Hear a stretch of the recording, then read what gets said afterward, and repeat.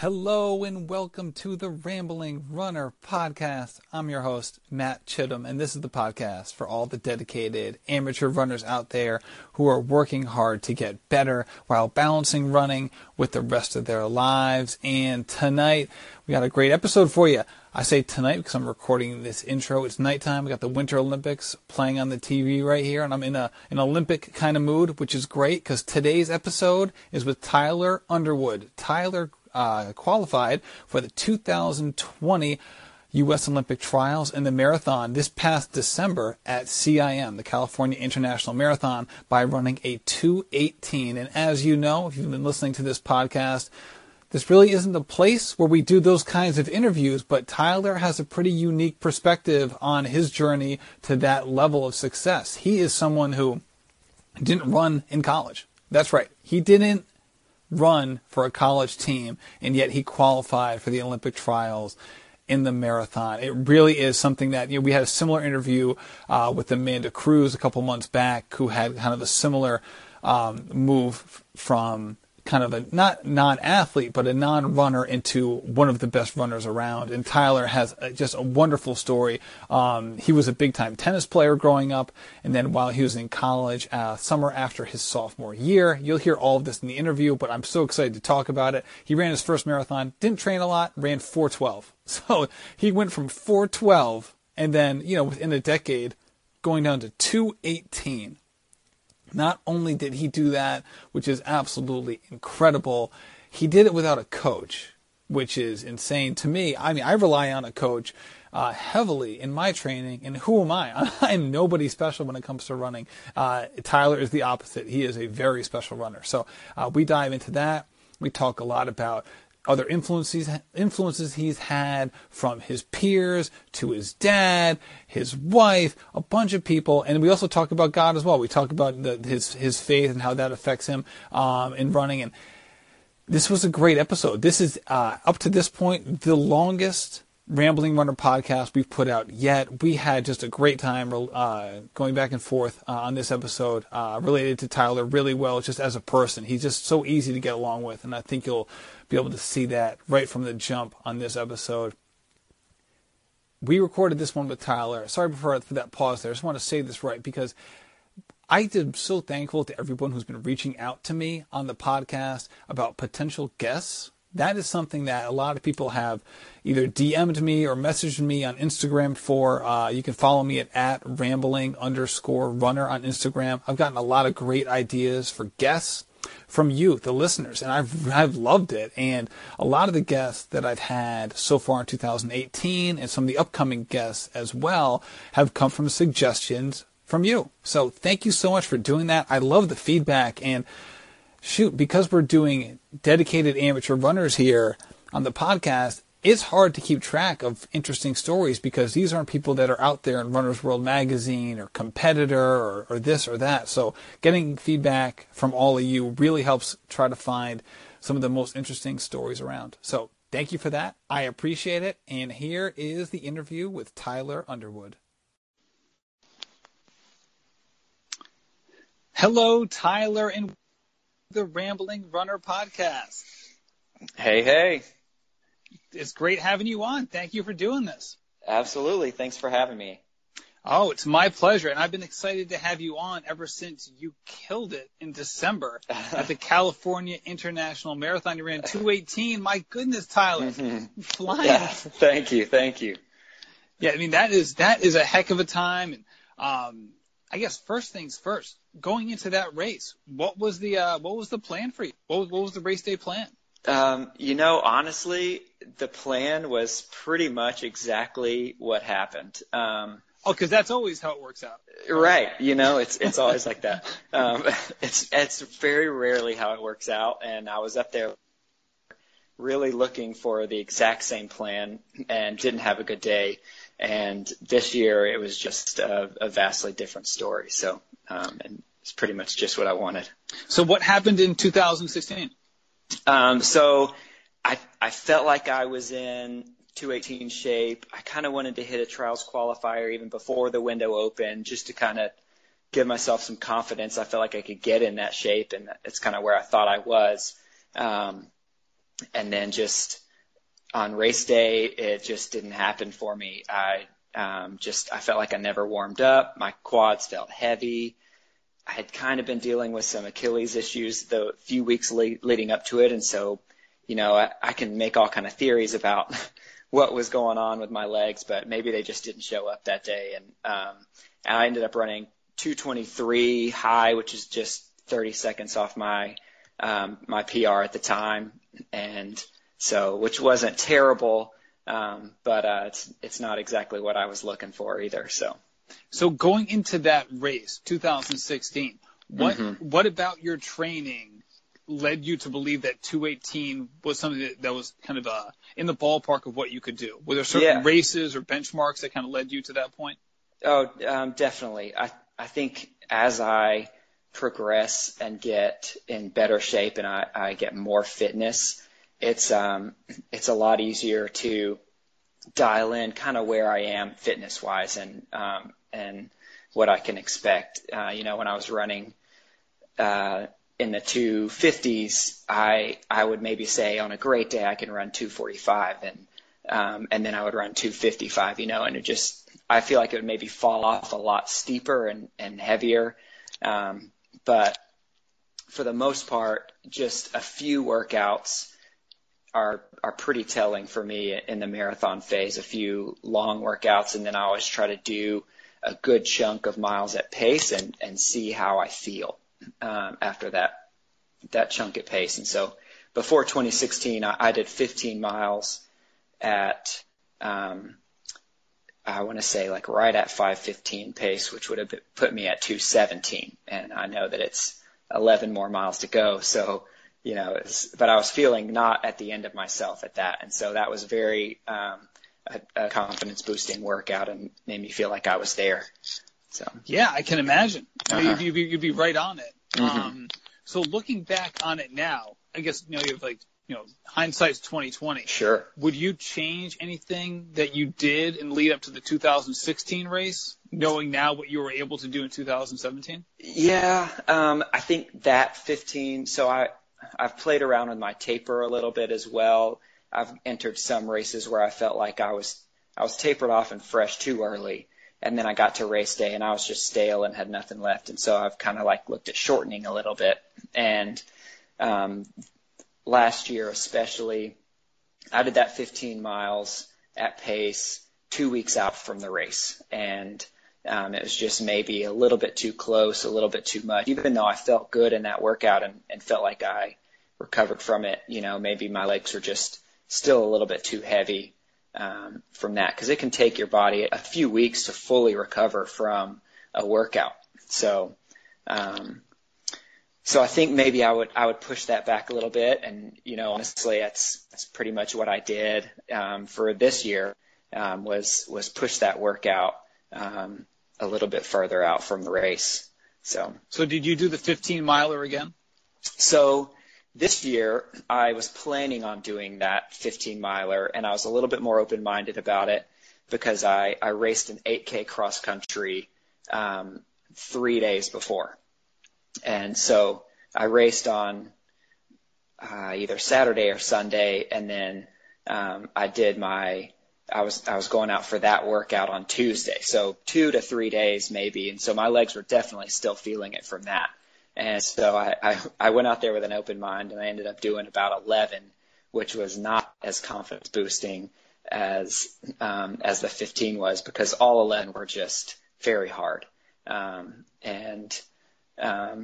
So at that point, it was not a very good feeling. But at 11, or even up to 18 in the race a few weeks later, I was thinking, oh man, I feel better than I did at mile 2 of that workout. So this is great.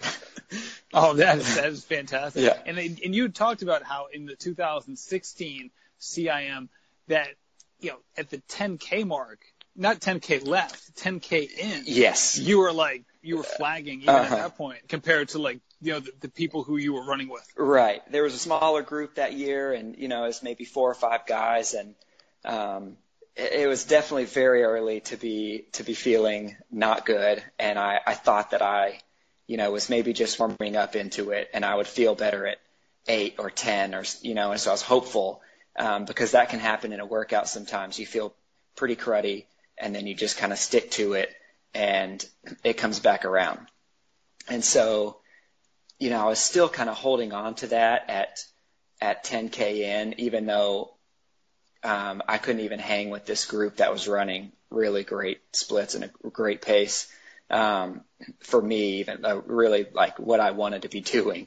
And so when that happened and I didn't even have any kind of pickup to go with them, it was kind of like, you need to, even if you are going to feel it later, you can't run over your red line right now, because then you never will. So I knew what marathon pace was supposed to feel like, and I had just done it 2 weeks before for 15 miles, and I knew how comfortable it was supposed to feel. Even for a workout standard, it's a lot harder in a workout, and it's supposed to feel easier now. And so I just knew that there was this level that I needed to stay at, and for that day it was in the low 520s, mid 520s even most of the time. And so I think maybe that's why I was able to salvage a 2:23 out of that race, was just because I didn't stick so closely to the plan early on, because I just knew that plan wasn't going to work. So. Now, was it hard to stay positive at that point in the race, knowing that so early on the goal that you had in mind that you felt was a reasonable goal was pretty much out the window so early on? Oh yeah, definitely. It was a long day for sure. I walked out of there obviously that day I was pretty disappointed. You put so much time into something, and it's just, that's kind of one thing I love about the marathon, is that sometimes if your legs don't show up, it just doesn't happen. Everything has to go well, and that's why it makes it so great when it does. And so for when it doesn't go well, it's just really, it's tough. It was tough on the road all day long, knowing I wasn't running what I wanted to run. There were no guys around really. Occasionally somebody would pass me, or I would pick somebody up. And so I just tried to run tough, and it was a long day out there, and really tough mentally and physically, just feeling like I was battling for so long for something that wasn't even going well at all. But looking back at it, I would say even just 2 weeks after that race, I would say, man, that was the toughest I've ever run a race. I really hung in there a lot, and it took a lot of mental and physical strength during that whole race. And so I'm, better for it, and I knew better days were to come, and so I'm honestly glad that I had a good day when the trials window was open, as opposed to when it wasn't. So if I was going to have a bad day, that was an okay day to do it, I guess. There you go. And it's amazing, right, that you can run a 2:23 marathon and call that a bad day. Yeah. Considering the fact that you weren't even a college runner. Right. I definitely consider that a blessing for sure, and I know that too. And so a bad day it's relative to everybody, but I know that that is definitely a blessing to call that a 2:23 a bad day. Yeah. So you were a big tennis guy growing up, right? Yes, I was. I ran in middle school, elementary school, and I knew I could run, and I was one of the top in the county, in cross country in middle school. And where did you grow up? In Tennessee, outside of Chattanooga, Tennessee. Okay. And so I started playing tennis late in middle school, and I went out for the cross country team in 9th grade. And at that point, I just wasn't feeling it. And I wanted to play tennis year round and get good at it. So for a long time, I would have called myself a tennis player much more than I called myself a runner, and was coaching tennis. And, I was every day at tennis, and sometimes twice, similar to, I guess, what my running schedule is at this point. So. Yeah. And I think most people would look at tennis and say, man, that's a very different sport than running. Obviously you have to be athletic. You have to be in shape. You have to be really fit. Especially if you're in a youth tournament, you're playing multiple times in a weekend, and that can be a big grind on your body. Right. But at the same time, it's one-on-one. It's very competitive. How you do is directly compared to how well the other person is playing. But I would say that there is a huge correlation. I would basically counter that. And I'd love to hear your perspective, because when I think of someone who's great at tennis, well, first thing that comes to my mind is the hours and hours of solo practice required to be good at tennis, which basically directly correlates to the hours and hours of solo miles someone would have to put in to be the level of runner that you currently are. Yeah. There's definitely, most people would say that with any sport, there's a huge mental piece of the game. And, starting to play tennis late in middle school, I was 12 years behind these other kids who could barely walk and they had a racket in their hand. And so that's, where I thought I did well was the mental game. And there are lots of times, you just have to get out there and hit a lot of tennis balls and groove strokes. And if there's nobody to hit with, then you're hitting buckets and buckets of serves and, all of that kind of stuff. So the disciplines and and all of those things that it takes to be really good at tennis are definitely, very similar to running, and except running is a lot easier to do by yourself. Tennis, I would have to beg friends to go hit with me sometimes. So you couldn't just find a warehouse wall to hit against? Yeah, sometimes, but I was early high school, and so I couldn't. I was living in suburbs outside of Chattanooga, and there was nothing close really, and so it was more so. My dad, fortunately, he's a great runner, and he was also he taught beginning, intermediate, advanced tennis classes as well, and he's similar to me that he can learn fundamentals to any sport and learn how to teach it. And so as I got better and better, he got better and better at teaching it and hitting with me. We both got good at tennis while I was playing a lot of tennis, and so that was nice to get to hit with him a lot as well, and so that helped. But yeah, it's definitely not as easy. I could walk out the door even when I couldn't drive, and I could run, which I still did a lot to stay in shape for tennis. So I think all of that definitely still helped me for where I am now with running. And I saw that your dad likes to joke around with you and say that he was a more talented runner than you are. I mean, how good was he at his peak? He was numbers wise not quite as good as me, I guess. His marathon, he only ran 2 marathons. His first marathon, he ran a 2:35, and that was his best one. And he was on pace for a few other good ones, and it never came around for him. And he ran in college as well. So he had this really great base, and then went into the marathon and ran a great one right off the bat. And so I was, completely the opposite. I was coming from having not really run competitively for a long time, and then picked it back up casually. And I ran a 4:10 marathon for my first one. And that was, I was light years away from where my dad even started his marathon career. So, but I've definitely surpassed him at this point. And I don't know what his 5Ks were, his shorter distance stuff. I think he definitely has still got me the mile and all of those for sure. So I'll have to work on my speed to take all those records away. So you're right around 15 minutes for the 5K. What, 15:07 outdoors and 14:56 on the track? Yes, that's exactly right. I've run 15:07 3 times outdoors. Twice at Carlsbad 5000. I crossed the line and the clock said 15:04, and then so I thought that was a 3-second PR, and looked at official results later, and it's 15:07, and so tied my PR there. And then in cross country this past fall, kind of early in the marathon build up, before I was really building up for the marathon, I ran on a cross country course, and it was hilly, and I ran most of it by myself, and I ran 15:07 again. And I thought, oh wow, man, I wish I would have known I was running that fast. I would have pushed it a little bit at the end to squeak under a PR. So I'm overdue for a 5K PR, I think, and definitely on the track, I would like to go under 14:30, and then maybe see if I can even press it a little bit more from there. Right. And then so in your sophomore year of college, you signed up for a half marathon. You ran that, and then said basically to yourself, all right, I want to get into this marathon thing. You go out, you run a 4:10. Mm-hmm. What made you want to stick with it at that point? Because there's no way that you felt good running a 4:10 considering your athletic base. Sure.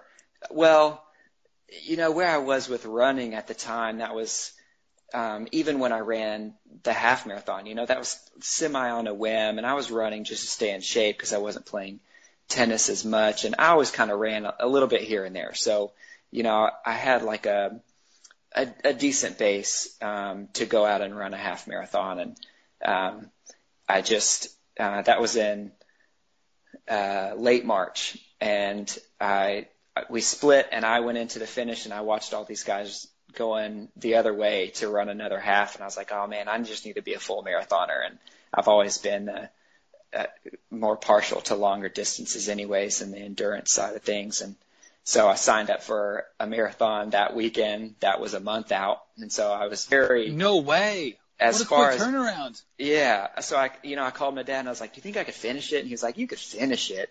And so I did 2 long runs that month, just tried to stay on my feet for 3 hours, and then I went over to Nashville to get one under my belt, kind of, and I ran a 4:10, and knowing how untrained I was, and that was just really on a whim, and if I put some training in, I could make some huge chunks off of that time, and so I did the exact same race the next year with the goal of taking a full hour off, and at the time that would have been a Boston qualifier under 3:10, and so that was kind of my goal for that whole year was qualify for Boston. So that was easy to have things. There's always a next step with me, so it didn't matter that I started so slow. It was just, I knew that I had so much more potential, and I wanted to kind of see what that was. So did you get it? I didn't. The very next year, I ran the same race. I ran a 3:25.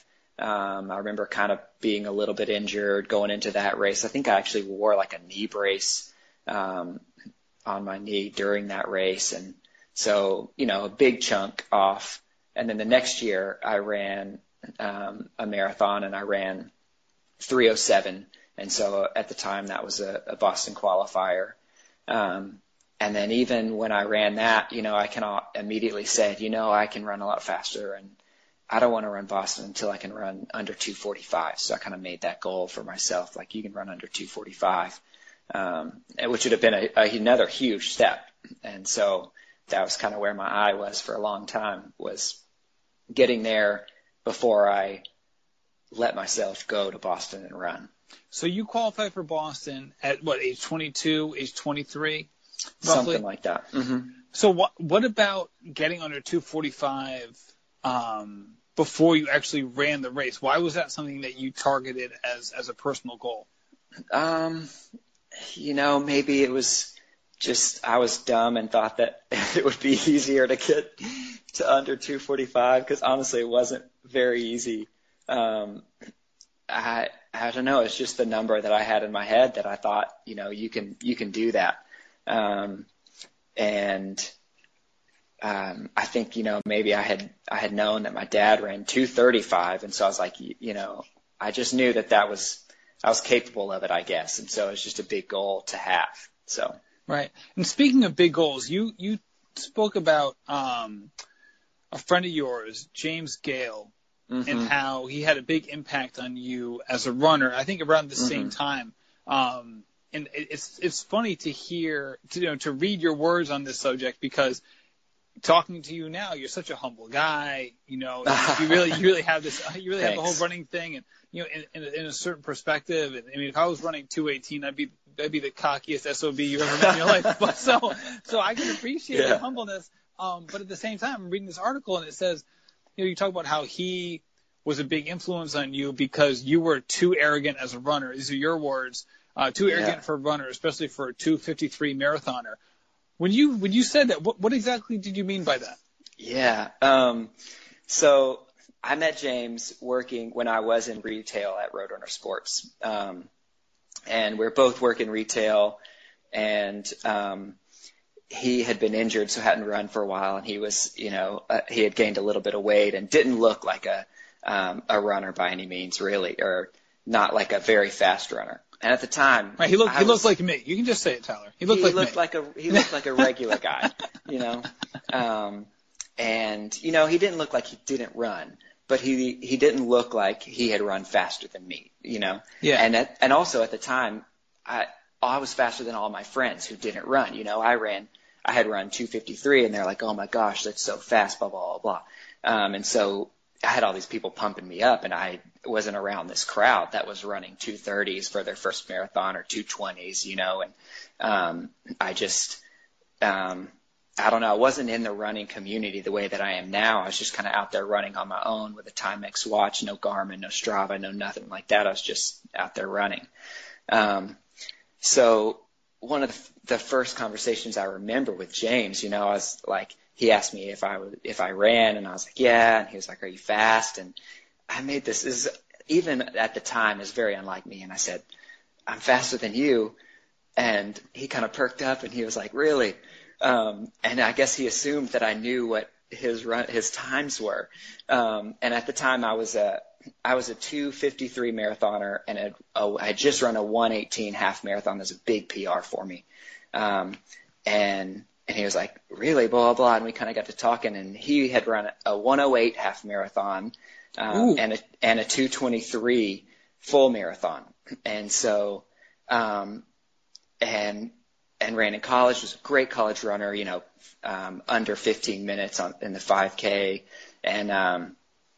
And so I was like, oh man, like, what was I thinking saying something like that, And so, and just to hear him, talk about, cause he had been around a lot of guys who were a lot faster. And I think that's what makes it easy to be humble is there are still lots of guys up the road on me at CIM that are, working full-time jobs and running faster than me. And so I don't feel like I'm anything special anymore, And so, but he was very influential I had an exercise science degree, and so did he. And he just, kind of explained things to me that I already knew, but kind of pieced it together a little bit more. And he had been there before, and was like, you just need to run more mileage and this and that. And like, you're ready for this and you're ready for that. And just helped me piece together my own training, and it was a huge influence, for that season. And so,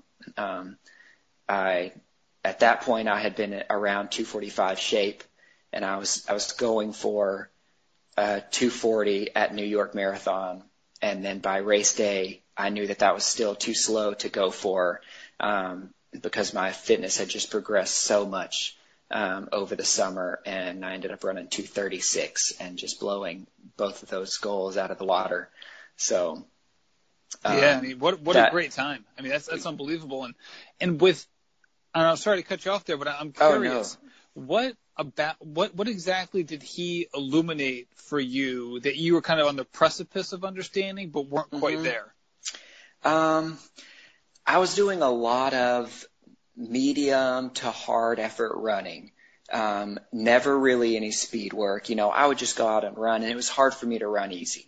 And because of that, I wasn't doing any runs in between. And so we started talking about aerobic capacity and how you build that, and how you build the muscular strength and endurance, and just you got to really dial it back on easy days and go out there and run easy for the purpose of recovering and for the purpose of your aerobic capacity. And so that was one big thing that I really changed. And I started running easy days, and then my hard days got harder. And I started doing speed work really for the first time ever. I never really did structured speed work at all.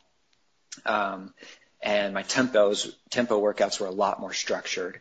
I started reading up on some other things, as I am reading up on speed workout and tempo workouts. And so I started incorporating those into long workouts as well. And it started to click and started to piece together a whole lot. And so it was a very influential time, and just a turning point in the way that I saw that I could train, and be a lot more diligent and a lot more purposeful in my training, and it helped me just put purpose into every day. And I was actually running, almost every day at that point, where before I would run maybe 4 days a week, but everything was kind of a medium effort, and I wasn't getting nearly as far.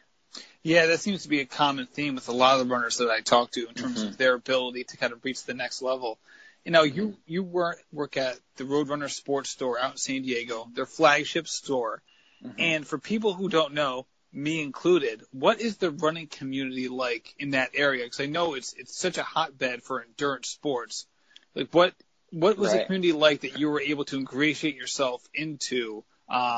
Because like out here, just for example, like someone who could run a 2:36 marathon like you did at New York that year, that's rare company here in Rhode Island. Now up in Boston, an hour and a half away, there's a number of people who can do that. There's a lot of good track clubs. But just to put in perspective, where does that fall in the San Diego scene? Yes, there's really good running in San Diego. There's plenty of good runners throughout California that if you're going to a regional race, you'll meet some really good runners. And even just in local series, I'm not winning every race. It's not like I'm blowing everybody out of the water. I joined a local team, which when I was 2:36, there was a handful of guys who had run right around there or faster. And a couple other guys joined that were just as fast or faster than me. And so we're all kind of running and training on the same team. And so that was a really good step for me, and just to kind of get involved with Prado Racing Team in San Diego. And San Diego Track Club has tons of runners and a good team as well. And it has a history of having great runners. Meb is from San Diego and still lives and trains in San Diego. And his coach, Bob Larson, coached the Hamul Toads out here. And so it's just the Hamul Toads are still a team locally and run. And so just definitely a history of lots of good runners. And so I'm nothing new here, and I'm nothing really special. There's plenty of guys who have run what I've run, and so it kind of makes it easier to look for next steps and to look to do even better. And Now, is that a motivating factor for you in terms of you see all these good runners around you? I know for some people they like being the big fish in the small pond, and other people like being the small fish in the big pond. They can draw motivation from it. Yeah. Oh, absolutely. It's a huge motivator for me. And really, I think when I learned that I wasn't such a big fish, it was a lot, I had a lot more to look for. A big fish isn't trying to get any bigger. And you might feel like something, but I think that was like a real blessing to me to see that I wasn't such a big fish. When I stepped out of my friend group who all thought I was so fast, and I met a lot of people who were just as fast or faster than me, it was easy to work a little bit harder and to put a little bit more time into it and to press for more. So I think had I never known that or realized that so many people were running so much faster, I might be content with being a 2:42 marathoner and maxing out right there. And then, I in running a 2:53, I remember thinking, if I ever run a 2:45, I'm just going to hang it up right there. Like, that's it. And instead, when I ran a 2:36, I said that day, I was like, I'm going to run a lot faster. I know that I've got a lot more in me. And I even said to my dad that day when I ran 2:36, even though I was very far away from a trials qualifier, that I was going to try to make it for the 2016 trials and see if I could get in shape by that time. So I love it. I love the big goals. I love the fact that you're going out there and working hard to get them. And you obviously did get it, and we'll talk about CIM in a little bit. But at that point, so you finish 236, you're talking to your dad, you're like, all right, I'm going full speed ahead here, right? I am going to, I'm going to try to be literally the best runner at this distance that I can be. I'm going to put all my eggs in that basket. Mm-hmm. And yet, and I'd love to hear just your explanation on this, because I think it's just an interesting thing, is that yet you never got a coach. So what about going all in and then wanting to kind of be your own coach during this process? For you, was that obviously it worked out well. I mean, shoot, you just ran 218. I'm not second guessing it on any level, but it certainly is an interesting perspective on how to kind of get the best out of yourself. Sure. I think there's a few different things that go into that. One was I just felt like I was improving so quickly and so well, and what I had was working for me. You know, I had a schedule down. I had run 80 miles a week for almost 2 months before New York, and so I could even look at my schedule and say, you can piece a little bit more in here and a little bit more in here, and build and grow on it. And so that was one thing, was just I felt like I could gain so much on my own, and I've kind of always said, you know, if I get to a point where I'm not progressing and I feel like maybe there's something more I've got in me, but I can't do it for myself, then maybe I'll hire someone and work with someone. But also I'm just a student of the sport. I started reading a lot of things. You know, I would read really simple things like very basic descriptions of speed workouts and tempo runs, and then I would read the science behind things, and so I think that really helped out too, was just gaining a lot of knowledge about how other people have done things and why they've done it this way, because your muscles work like this, and that really helped out. And so I was just gaining knowledge and applying it, and it just it kept working for me. And, you know, I've still seen a lot of progression. And so I was actually thinking about that the other day. And at this point, I wouldn't necessarily look to a coach to do all of my training for me. You know, I don't need anybody to write down, go do a 10-mile easy run on Tuesday. I would just kind of look at, maybe I would just need a second set of eyes on the training, and making sure that what I'm seeing is the same as what they're seeing, and I'm not missing anything, you know, just to squeeze every little percentage out that we can. Right.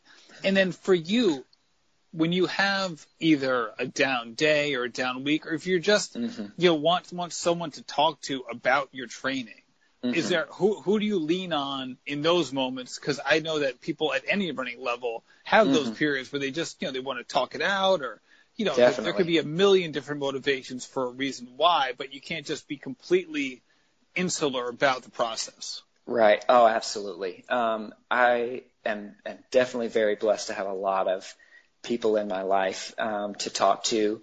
My wife, which most people would know me better if you knew that my wife was Track Club Babe. That's her Instagram handle. Also another Rambling Runner podcast guest.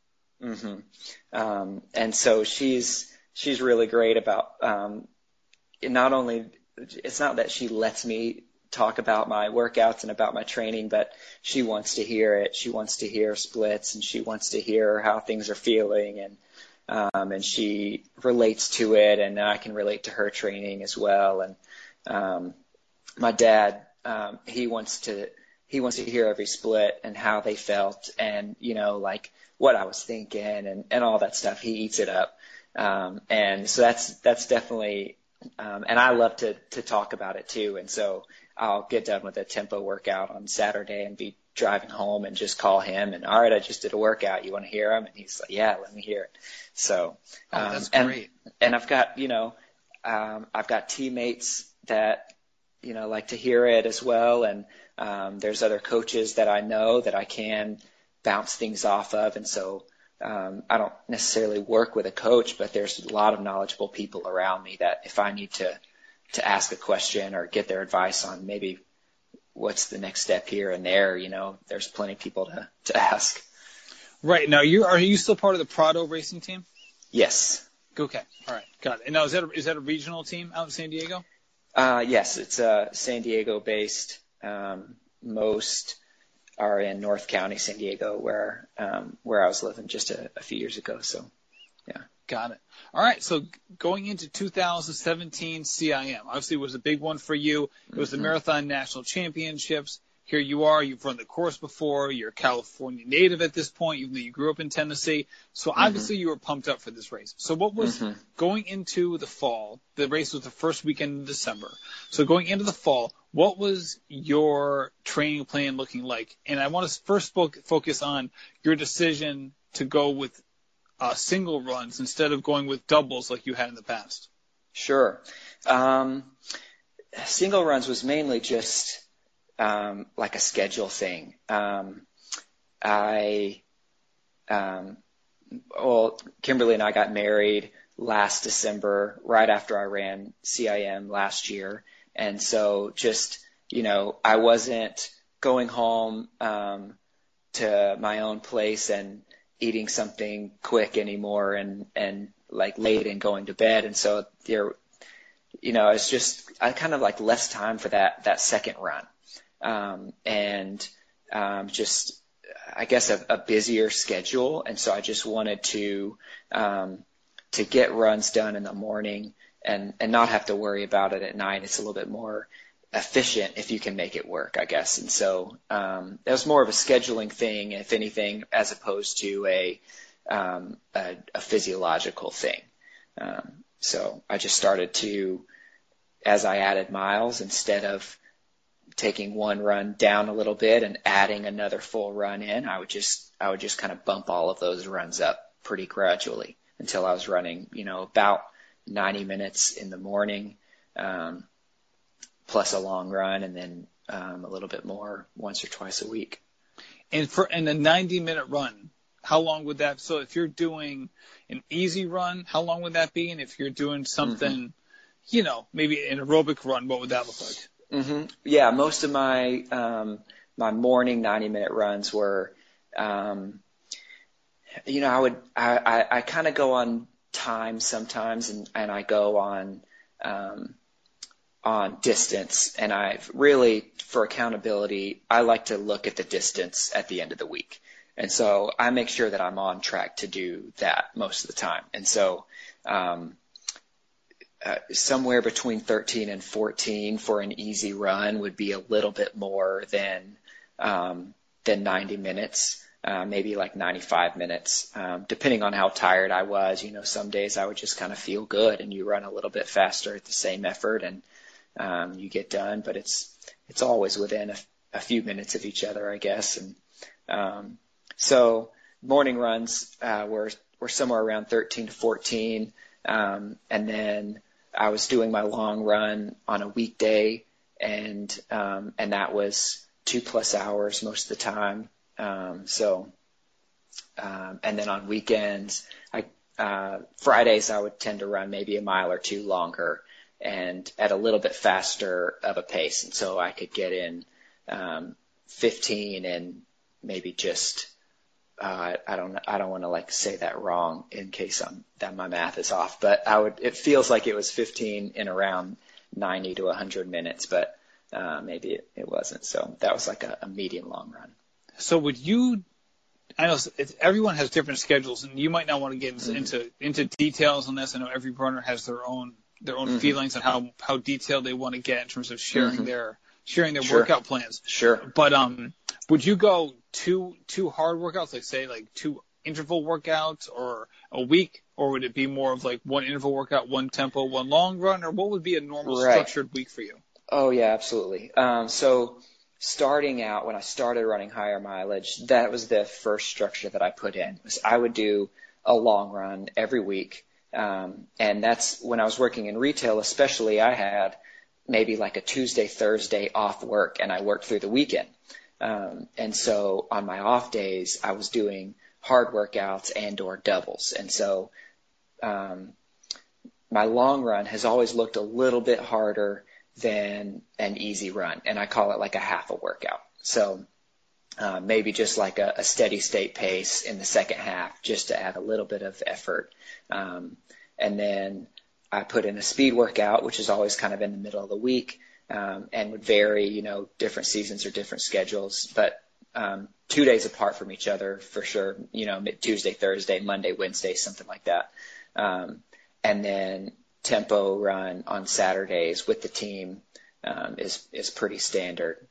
So I would incorporate all of those. And then when I get closer to the marathon, I switch it up a little bit, and 7 weeks out, 5 weeks out, and 3 weeks out from the marathon, my long run becomes even harder, and it's marathon specific, and I'm really pushing at the end of the run, really trying to simulate this slow burn that happens in the marathon and getting used to really just letting it slowly burn for a long time, and then pushing at the end. And so because those workouts are specifically hard, I would cut speed workout or maybe do like a half a speed workout, some like quick strides or pickups or something, but nothing really taxing, and not work out for another 4 days. So I'd do 3 or 4 days of easy running.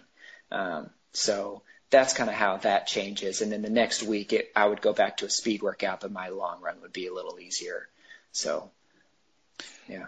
And I've heard you in the past stress how you have spent a lot of time, for lack of a better phrasing, things, which I know is something that not a lot of people do. And it was one thing where I had Matt Fitzgerald on the podcast a month ago, and when he was practicing with the Hoka 1-1 group, right.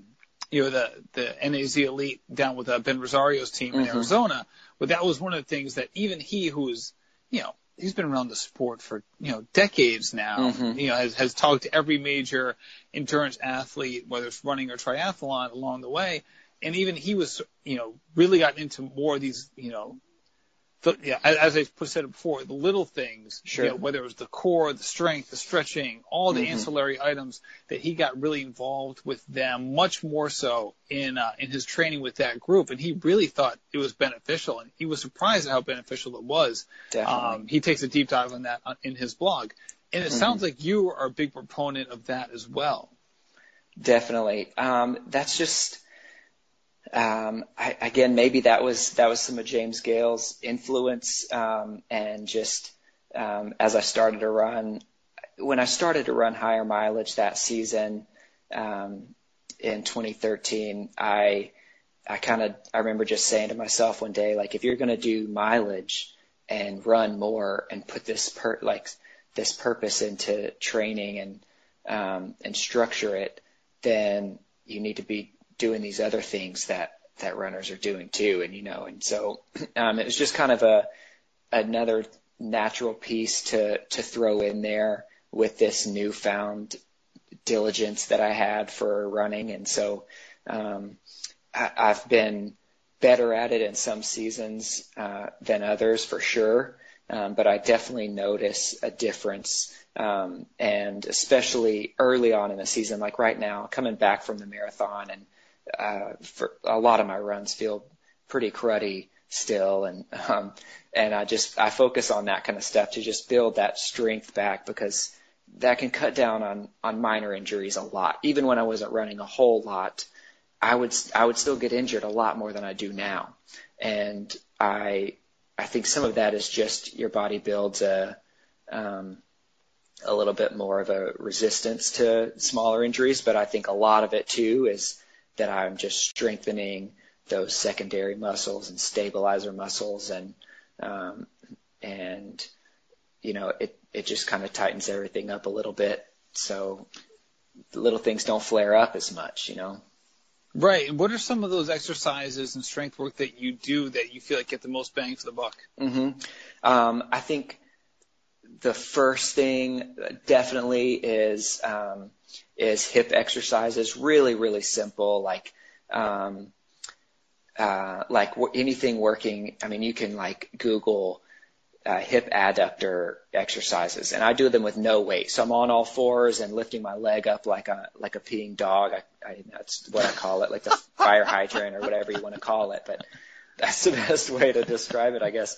But it really works, glute muscles and hip adductor muscles, abductor muscles. And then hamstring muscles, I call it like a donkey kick, where you're still on all fours and you slowly kick back, and or raising up your leg at a 90-degree angle to really kick up and really work those glutes and hamstring muscles, which for runners are notoriously weak and not firing. And so we really have to work to make sure those muscles are working. And I can tell a lot of times just in trying to feel what's going on in my body when I'm running, I can tell when those muscles aren't doing what they need to be doing, and I've kind of got a hitch in my stride, and any kind of past injury will illuminate those more, and so just all the more reason to make sure those muscles are really working.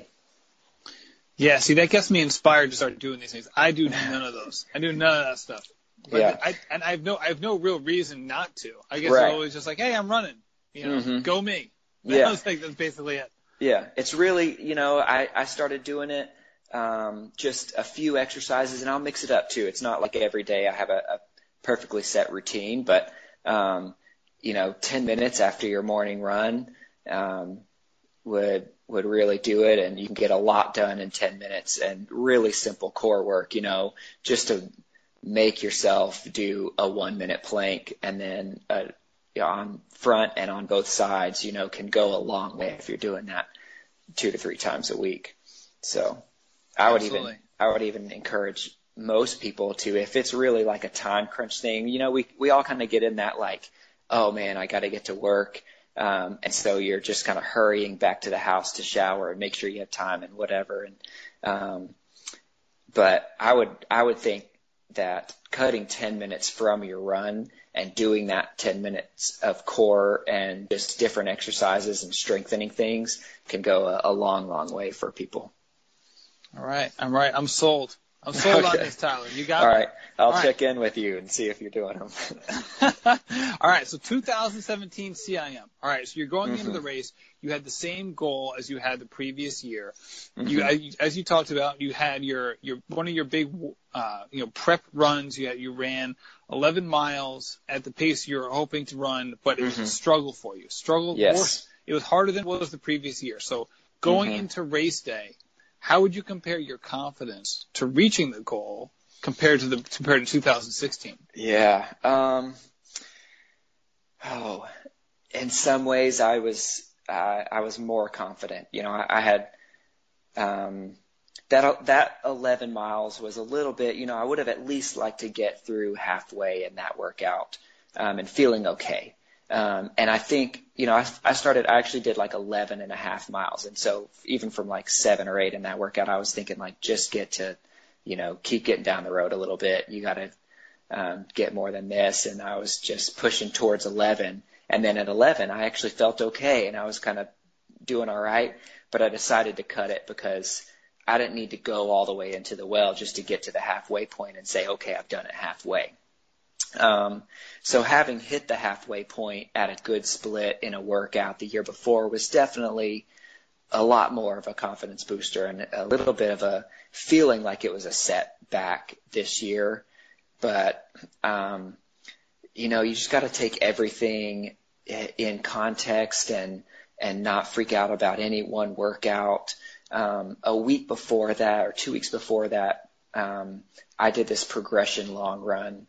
And it has never worked for me. I've tried it before, multiple different marathons, and my last marathon build up, I cut it out because it was just like, this one doesn't work. I'm doing something different. And I did a different hard long run.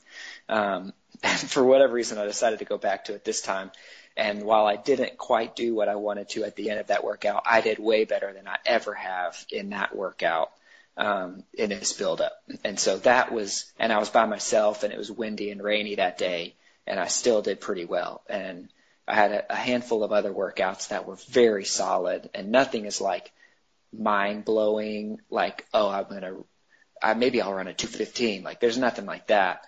But the whole build up in itself, I could take that one run out and say I'm in better shape and have a better chance at it this year than I did last year. So overall, I was more confident, I would say, going into the race. And now, in 2016, you had, as you mentioned before, a group of 4 or 5 guys that you were running with early in the race. This year, obviously, the field for men and women were just stacked. So did you have a good handle on the people that you were either planning on running with or who you thought you might be running with? Yeah, well, a little bit. I knew that the field was going to be really great. I knew that it was going to be better than last year. There was a little bit of worry in me that and I knew a handful of the guys that were going. One of which he had run a trials qualifier at CIM before, and he ran 2:17 this year, so he ran a big PR this year. Another guy ran 2:21 just up the road from me last year, and he ended up running 2:17 this year as well, so another big PR for him.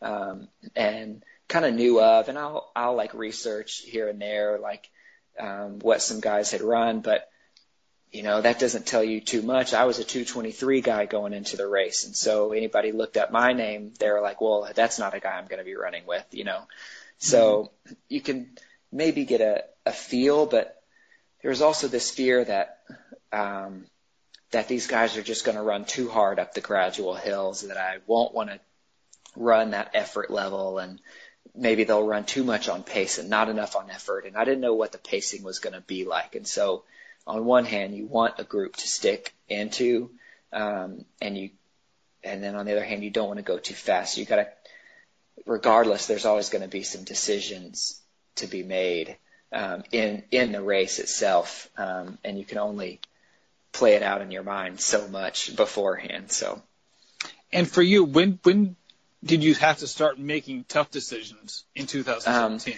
So I guess I should take my statement back. You normally have to make tough decisions in a race, and I really didn't feel like I had to. The first mile, there's lots of people up there, and you're trying to feel the pace, and the first mile is downhill, and then you have this big uphill, and around mile, like right at the mile mark or right afterwards, mile 2, this group just kind of formed. It just came together, and I looked around, and I was just in it, and I thought, this is the group that I want to be running in, and hoping that this is the group that would run good splits too. And the guys that were running on the front of this pack just ran really great splits, really great effort, and the pack was so big that I would be in the very back of it. I might be 3 or 4 seconds behind the guys in the front, but it's just a big group, and you never feel like you're out of it, and so that makes it a lot easier. So, we just ran in that pack, and I just made sure that I kept contact with them, whether I fell back a little bit at an aid station and I never went forward. I was just always right in the middle of it, and I didn't leave the pack for a step all day. And at mile 15, I was still kind of like stepping on some guys' heels, not literally, but right there with them, and thought, you're feeling great, and they're still running great splits, and you can just turn your mind off. They're not going to go too slow. They're running just what you want to run. You don't have to worry about them going slow and moving ahead or anything. Just run with this group. And it was, it was great to I tacked onto them until it slowly fizzled and then was obliterated at about mile 22. Now, has that ever happened to you before in a marathon? Not even close. Oh, okay. Yeah. Definitely not that big, and I've run in some groups for a few miles here and there, but it was just, there's a lot of camaraderie in this group. These guys most of us have bottles on course, and so we're all trying to get to our water bottles every 5K. And most of our water bottles are on the very last table because we're not in the elite A group. We're in the elite B group. And so they're all bunched up. And so 30 guys have to get to their one bottle on this one table.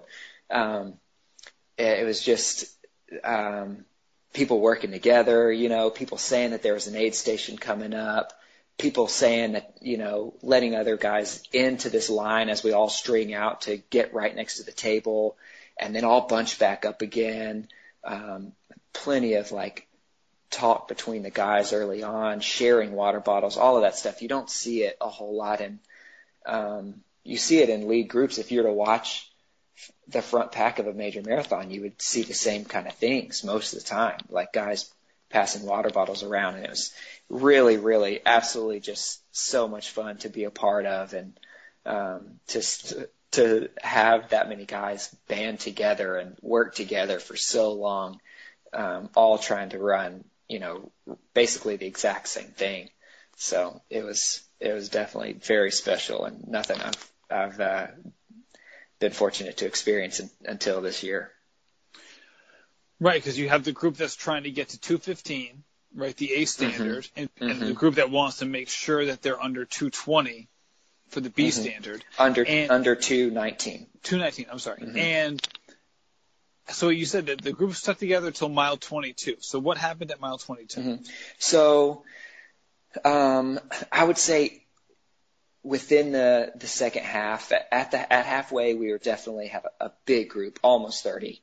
And maybe 2 or 3 guys moved up the road. 2 or 3 guys who weren't running in our group came back, and then slowly started to fizzle, where I would look around and think, oh man, this actually isn't a huge group anymore. And oh man, we're like, what are we at? Like 10 now. And, I'm just still sticking in it. And oh, we're at like 6. And so I think we had like 6 or 7 guys at the 22 mile mark. And a couple of guys just started to move up the road and were feeling really good. And even at 21, I would say I was feeling good. Not excellent, obviously, but for being at mile 21, I was feeling good. And they moved up just so slightly, and I didn't have in me to go with them.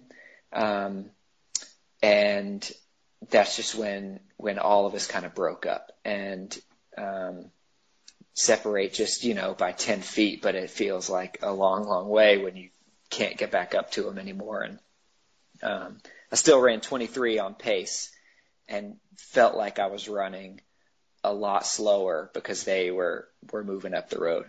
And what was on pace for you? Like what was the average pace? So mathematically, it's 5:17 is what you have to hit, or somewhere around in there, 5:18.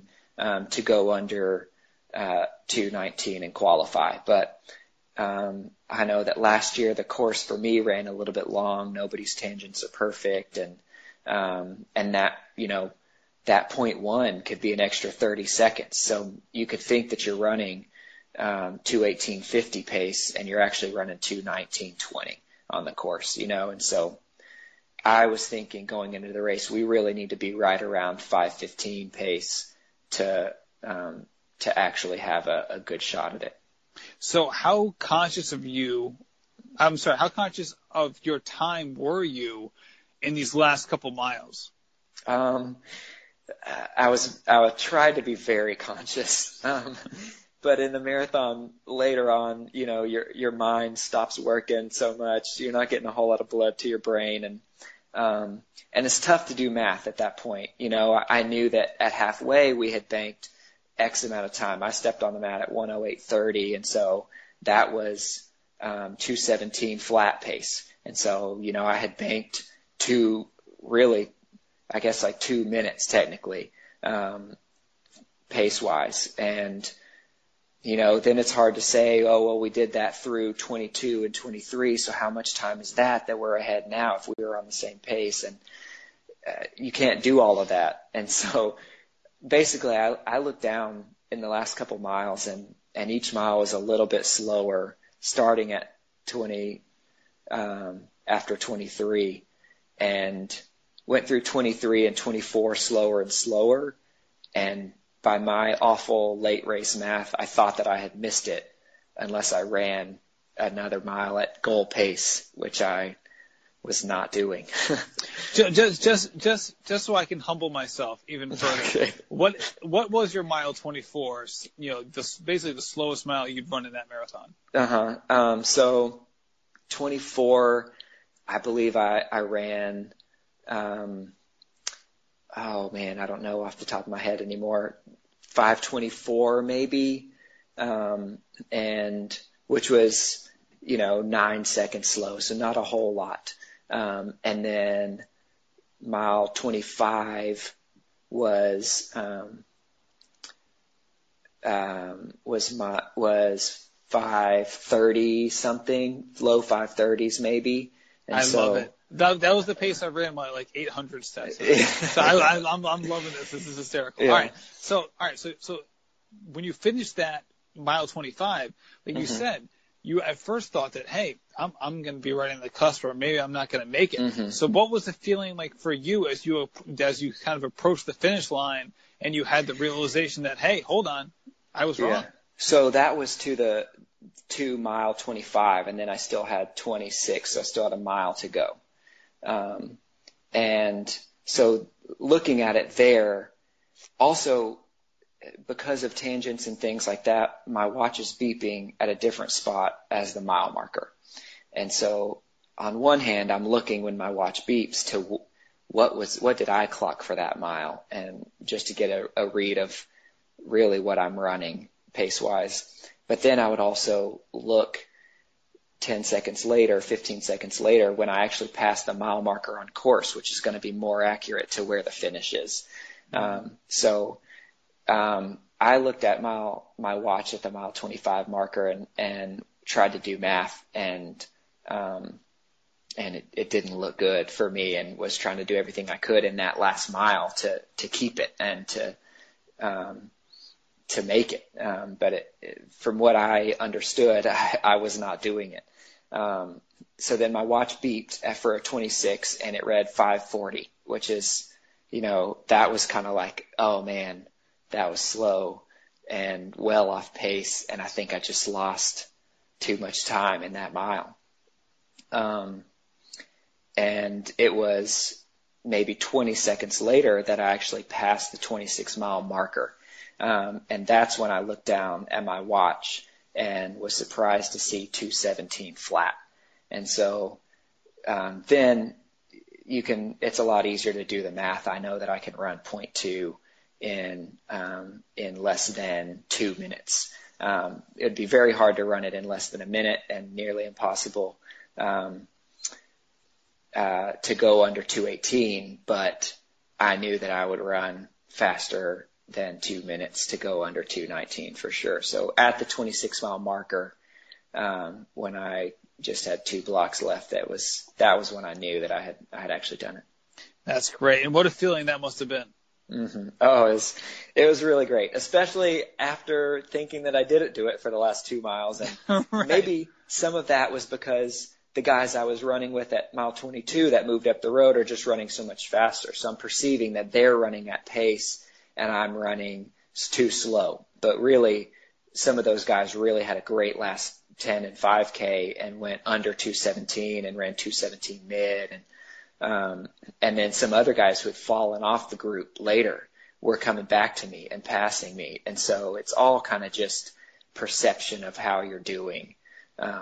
So it was very negative feeling, even though I was still positively willing myself to do everything I could. But that was a really good feeling and surprising even when I saw that, and to say I was shocked that I knew I had done it. So yeah. There you go. And you've improved year by year. The entire time you've really, been full speed ahead with the marathon. So what are the goals for 2018? Yeah, 2018. So now that's kind of a weight off my shoulders. I don't have to think about giving myself as many chances as I can at a marathon before the trials anymore.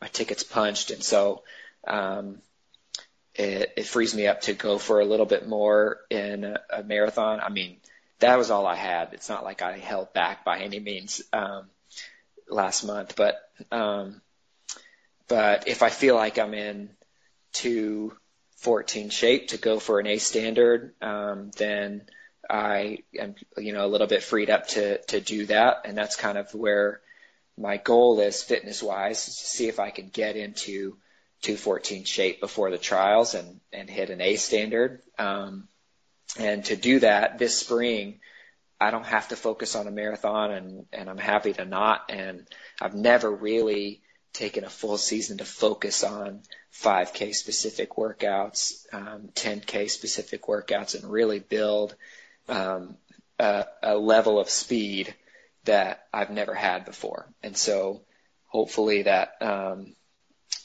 that newfound speed is going to really show up when I move back to the longer distance, and those faster paces will feel even more comfortable, and they'll just be a little bit faster. So there you go. Well, I'm rooting for you, Tyler. I really appreciate Thanks, you coming on. Thank you so much. Before we get going, I want to ask you a couple quick questions like I do for all the guests here on the show. When you're out for your run, are you going headphones or no headphones? I go no headphones, really, especially for workouts, because for big races, it's very frowned upon at my level to race in headphones, and at the trials it's not allowed. And so I'm always a no headphones during workouts, no headphones during race. And I started listening to really easy music on easy runs, especially when I'm really dragging down. But honestly, I haven't done that in a while. I've just kind of got out the door, and I like to think a lot more than I like to listen to music. So I don't rule it out for easy days if I really need it, just an extra little push. But most, I would say 98% of the time, I'm no headphones.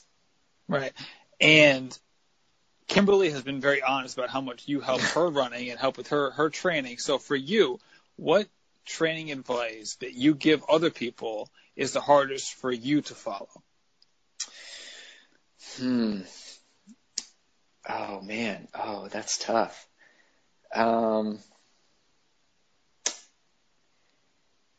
guess, I don't know. That's a really good question. I've never been asked that at all. Maybe it's easier for me to tell someone to back off when something is not feeling great, and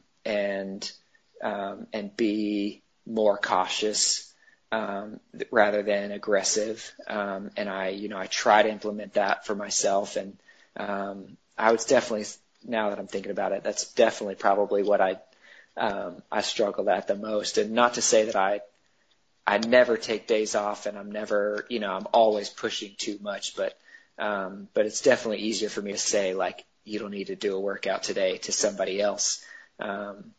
So, yeah. That's a good one. Now, if you could only run one more race for the rest of your life, but you could run it every year, which race would you choose? That's very good. Well, seeing as how the Olympic trials and the Olympics only come around once every 4 years, I can't choose that one. A real race that anyone can run for sure, New York Marathon, is absolutely great.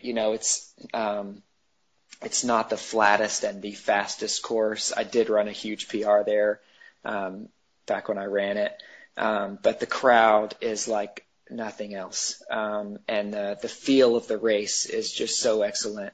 I've run plenty of big marathons, other majors, Boston and London and Berlin, and to me, that one just has such a unique feel and such a encouraging spectator presence. It's amazing. I was blown away by how great the spectators are and how well the races run, and so I would go back to New York before I went back to any other race. All right. And for you, on the other end of the spectrum, what is a bucket list race that you have been so far unable to get to? At one point, I definitely would say that I wanted to run all 6 majors. Chicago is one of those, and so I think I would like to run Chicago one year. At this point, I've run a lot. I could say the Olympic trials, I guess. Yeah, there you go. Now that I will be running in that. So the Olympic trials is the biggest bucket list race that I've had, and obviously, you know, takes a lot of work to get there. And so, yeah, that one's the one for sure. All right. Last question before we get going. You have your own website. It's the carboload.com. You got a blog on there. Mm-hmm. Your backstory's on there as well. Mm-hmm. On Instagram, you're at Tunderface, Tunderface.